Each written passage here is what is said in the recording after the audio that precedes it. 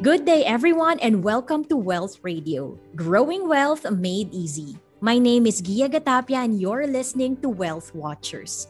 You might ask, what is Wealth Watchers? Well, here we give you a quick recap of the market highlights for the month.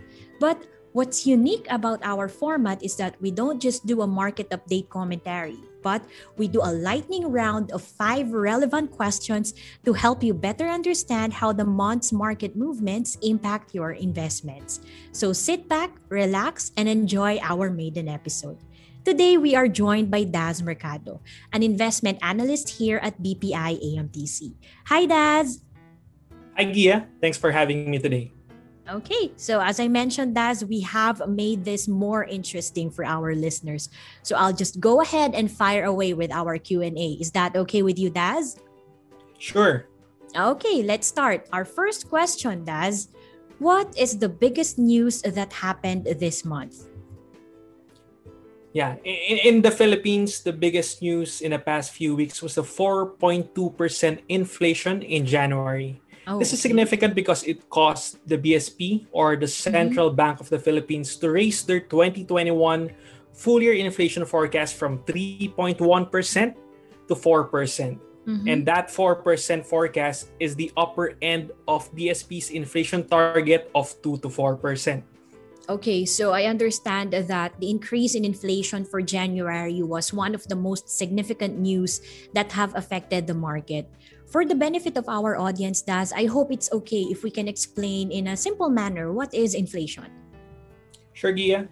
For our listeners, just to provide some context, inflation is the increase in prices of goods and services in the economy.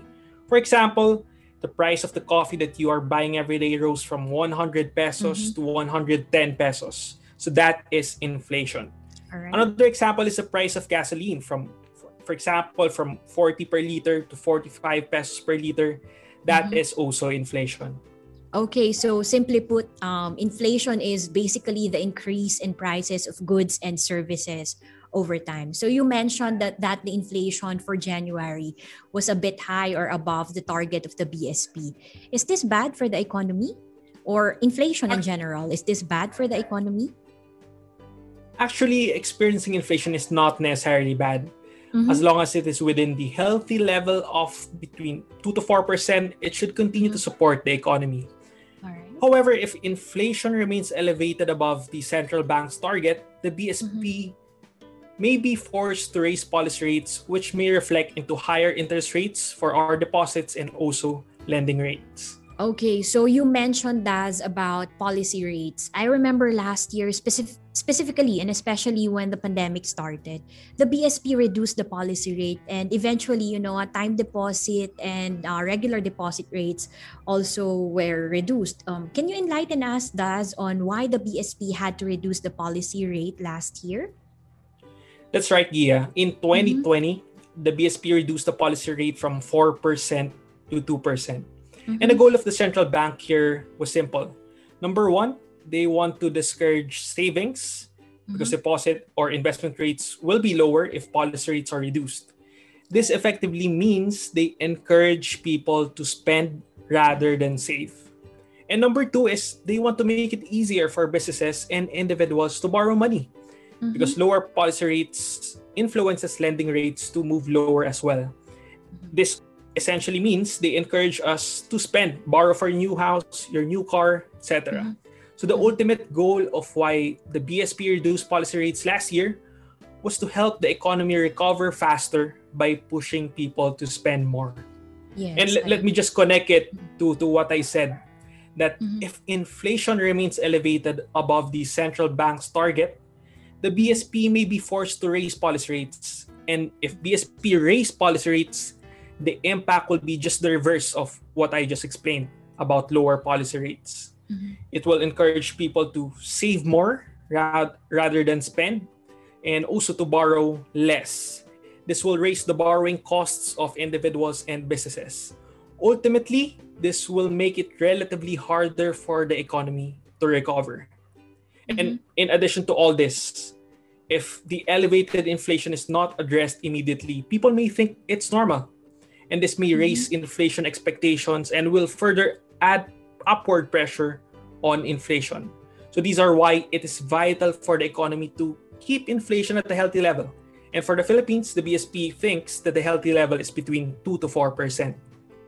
Oh, okay, I see. So I understand that central banks had to reduce or increase policy rates at a certain period of time as a way of managing economic growth. And thank you very much, Daz, for your very, very comprehensive explanation on why and how central banks actually use interest rates and policy rates as a way of supporting the economy.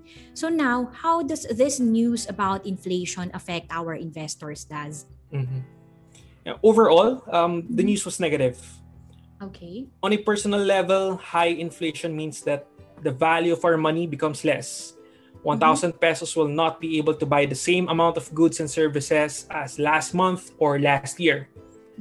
On the economy as a whole, we also would not want inflation to remain high because, as discussed earlier, elevated inflation may force the BSP to raise rates and can push back some of the spending in the economy. So it adds more problems to our already weak economy due to the COVID-19 pandemic. I won't delve much into this because we will be touching a whole new topic. But in terms of our investments, generally and assuming all other things constant, elevated inflation is not supportive of our investments. Okay, I understand. Okay, so as you said, our January 2021 inflation rate was at 4.2%. Actually, I think all our listeners can agree that this is strongly felt. Food prices are so expensive lately. Daz, are we expecting this to get worse moving forward? We don't. We don't expect inflation to shoot up much higher, but it will remain elevated in the coming months. Okay. Food prices is the major reason of the recent spike in inflation, particularly pork and vegetable prices. Yes, Daz, I agree. You know what? I'm actually avoiding pork these days. Not that I'm on diet, but it's just really expensive to consume pork nowadays. But what has been the cause behind the drastic increase in the prices of pork and vegetable recently? Starting with pork, the rise in pork prices was brought about by the African swine fever, which destroyed 24% of hog inventory as of the end of January.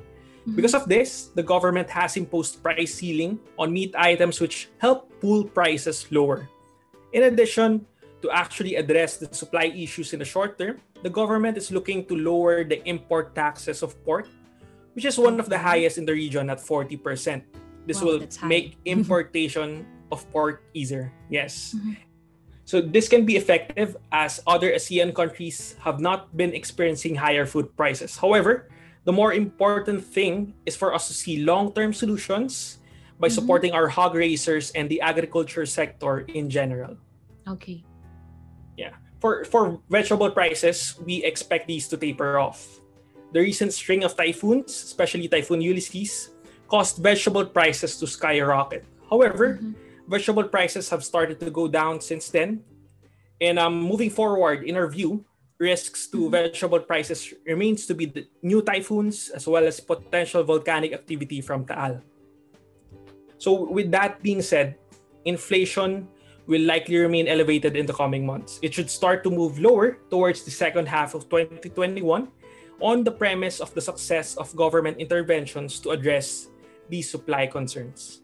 Okay, thank you very much, Daz, for explaining on what may likely happen in the coming months. So we're expecting that prices of consumer goods will remain to be elevated for around 3 to 4 months, but we should expect some improvement on the prices of our goods and services in the second half of this year. Okay, so Daz, other than inflation, what is another development that investors should watch out for? Actually, the major driver in the market remains to be the COVID-19 pandemic. And the developing story now is whether the vaccines are truly effective in reducing the number of cases. In terms of the vaccination program globally, Israel is leading the race with 51.5% of its population receiving at least one vaccine dose. Wow. And what happens in Israel is a good indicator of what can happen to the rest of the world once most of us receive the vaccine. Yes, Daz. Most of us actually believe that the vaccine will be one of the most effective means to put an end to this pandemic. There are already quite a number of pharmaceutical companies that have begun manufacturing vaccines. Can you give us more information, Daz, about these vaccines? Yes, according to a copy of a draft publication, the Pfizer BioNTech vaccine was deemed effective at preventing laboratory confirmed infections in Israel. And the results also indicate that the vaccine may also prevent asymptomatic carriers from spreading COVID-19. So this claim has not been tested during the clinical trials of the vaccines. So if proven true, this is a breakthrough in COVID vaccines. These results, however, are not yet published in a peer-reviewed journal, hence some scientists still dispute the claims. Nonetheless, more and more data to confirm that the current vaccines that we have are indeed effective in preventing the spread of COVID-19 is extremely important. As everyone can imagine, the global economic recovery hinges on the world being able to control COVID. As soon as we vaccinate at least 50 to 60% of the population, it is more likely that quarantine restrictions will be lifted and we will be able to revert back to pre-COVID activity levels. Yeah. Okay. Thank you very much, Daz. That's actually one of the things that we are looking forward to for this pandemic to be really over. Okay. So before we end this discussion, Daz, one last question for you. What is your advice to our investors, especially those who are just about to begin their investment journey? Yeah, most investors are trying to answer the question, is this a good time to start investing? Yes. And the answer to that is yes, because everyone should be invested all the time. The better question is, how much percent of your funds should you invest in different investment outlets like money market, fixed income, or stocks? Everyone has their own optimal investment allocation depending on your investment horizon, experience, risk profile, and objectives. So I recommend everyone to talk to your wealth managers or your relationship managers to find out what's the optimal investment allocation for you. Thank you very much, Daz, for pointing out those very important factors that all of us have to consider each time that we're going to enter into an investment plan or consider investing in some securities available in the market. In fact, lately, we have been receiving a lot of investment applications and inquiries, especially that rates have really gone down. And so a lot of investors are looking for higher yielding investment securities for diversification. That's good to hear, Gia. And just to share more investment habits to our new investors, here in BPI AMTC, we are actively promoting diversification. So a percentage of your portfolio can be invested in money market, some in fixed income, some in stocks, and maybe some in foreign funds. So by diversifying your investments, you have cushion against volatility in the returns of some of your investments. So if you have a loss in one, you might be able to offset that with your other investments. So in addition to diversification, we also want to share another investment habit, which is to invest over time. Right. This means that you should continue investing regularly, for example, monthly, buying in the ups and downs of the market, especially when you're investing in stocks, because this is where we see high volatility. As much as we want to time our buys at the lowest point of the market, no one can ever claim that they know the bottom of the market. Some who try to time their investments ended up not being able to invest at all because they can't identify the right time.